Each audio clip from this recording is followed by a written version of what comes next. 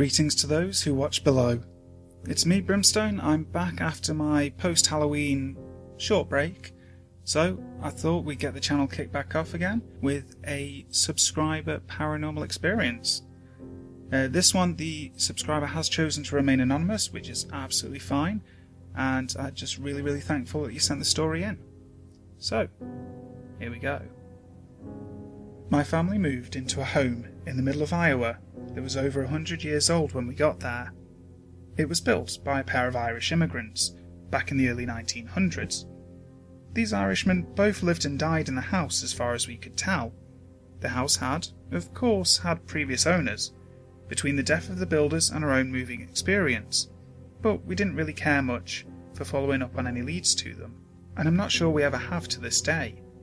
The point was, it was cheap, and for the first time since my father remarried after divorcing my mother when I was a small child, we weren't stuck in some miserable apartment.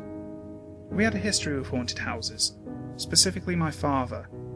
This new home is actually the only one I really remember living with my dad in. My father and I were inspecting the home on our own, while my sister and stepmother were likely out shopping.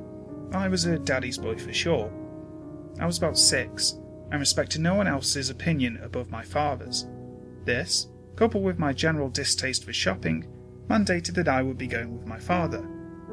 So, we set off on our excursion to examine the large, empty home we had just acquired. I've always been a fan of the spooky, so I was almost excited, until I remembered this is where I would be sleeping. The first place we checked was the basement. The walls were bricked up, and the entire basement just had a very unsettling aura about it. My dad, once again, a veteran to the supernatural, was unaffected. But, as a 6-year-old, with an imagination that would conjure up monsters and demons galore for me, this seemed like the perfect place for a hapless young child to be dragged behind a collapsing brick wall, screaming, while his parents weren't home. The main floor was pretty standard: hardwood floors, creepy closets, and a giant mirror in the entryway on a coat closet door, opposite the front door. Still living there today, and having a phobia of mirrors, I've sprinted through the entryway many a late night at work. But the main floor was very bland. The one spot of vanilla in our creepy abode. The upstairs area, where our bedrooms are, was about a 5 on the creepy scale. The long, narrow hallway that separated my room from the bathroom, while still allowing me just to barely see down the opposite end of the hall via the moonlight, was just frightening enough to still cause anxiety in me as a 20-year-old. At the top of the stairs, if you turn left, there was a room that would later become my sister's. In front of the top of the stairs, and just barely to the left, was my parents' room. If you turned right, the first door on the left was a guest room, and on the right was the bathroom, while my room was snugly situated at the end of the hall. Directly across from my parents' room was an attic that I still never go in. The floorboards are a little weak, not weak enough to fall through, but I've seen enough movies to know you should never take chances. This first expedition of ours, my father and I reached the top of the stairs and faintly heard music. It didn't quite sound like it was coming from a radio, more like someone was in my sister's room, playing a violin very softly. Despite it being incredibly quiet, it was also incredibly clear. My dad and I both froze upon hearing it, and glanced at each other. My dad, being the paragon of bravery, or perhaps either too smart or too foolish not to be distressed by this, declared that someone must have left a radio in the room when they were maintaining the house before they sold it. It didn't occur to either of us that the house was empty for well over a year, and anyone who had left a radio would have come back by now. He tried the door to the room, and it was locked. This was still very unusual, and we couldn't figure out why it would be, but my dad had a brave solution. The windows of the home opened very easily, and the second floor had a large but mostly flat roof, with a very small slant. It would be easy to go out of the window of his room, walk across to my sister's room, and pop open the window to unlock it. We ended up walking along the roof many times in later years, just to enjoy the view. Looking out across the vast soybean and cornfields that surrounded our house, I stood in his room and watched him gallantly shuffle through his window, step onto the roof, and walk with ease to my sister's. As he reached it, he paused. Being curious, but not wanting to be away from my dad for too long, I quickly scurried from his room back to the previously locked door. But it wasn't locked. In fact, it wasn't even closed anymore. And it was only then that I realised it was absolutely silent, apart from wind rustling through trees outside. The music had stopped, some time between us opening the window for Dad to crawl out and him arriving back at my sister's room. The room was empty, apart from a large ceiling fan with a quite lovely light fixture and a large, also lovely double bed. I opened the window for Dad, still standing in what I now realised was stunned silence. He slowly dropped into the room, as cautious as I'd seen him all day.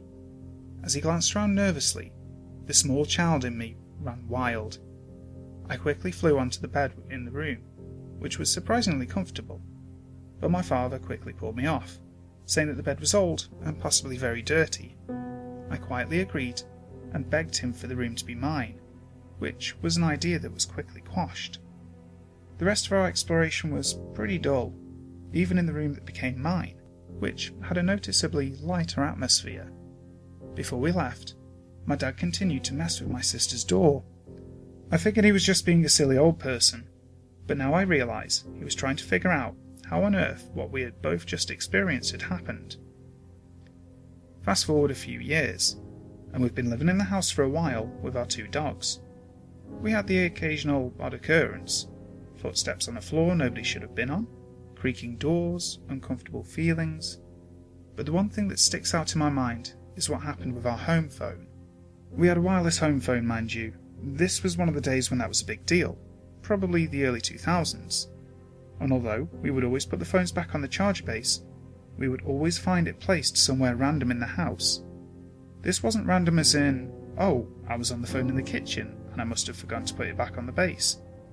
It was random as in, I was just on the phone in the living room, so what is it doing on top of the washing machine in the basement? My dad and I understood that it was weird, as it was always somewhere you wouldn't normally be while you were on the phone. In the bathroom, or the attic, or basement, something like that. We would scarcely find it in a bedroom, or in the study, or in the living room where the base was. My dogs would always be uncomfortable in the areas where we would find the phone though. Things like carefully skirting to the outside of the rooms, or watching some unseen entity pass through the room. Once, while my dad and I were home alone, we were down in the basement doing laundry, when we noticed both of our dogs growling and snarling. We looked around concerned, and noticed that their backs were straightened, and they were intensely focused on one specific corner of the basement. I remember noticing that their tails were standing straight out, and they reminded me of pine trees, in just how straight they were.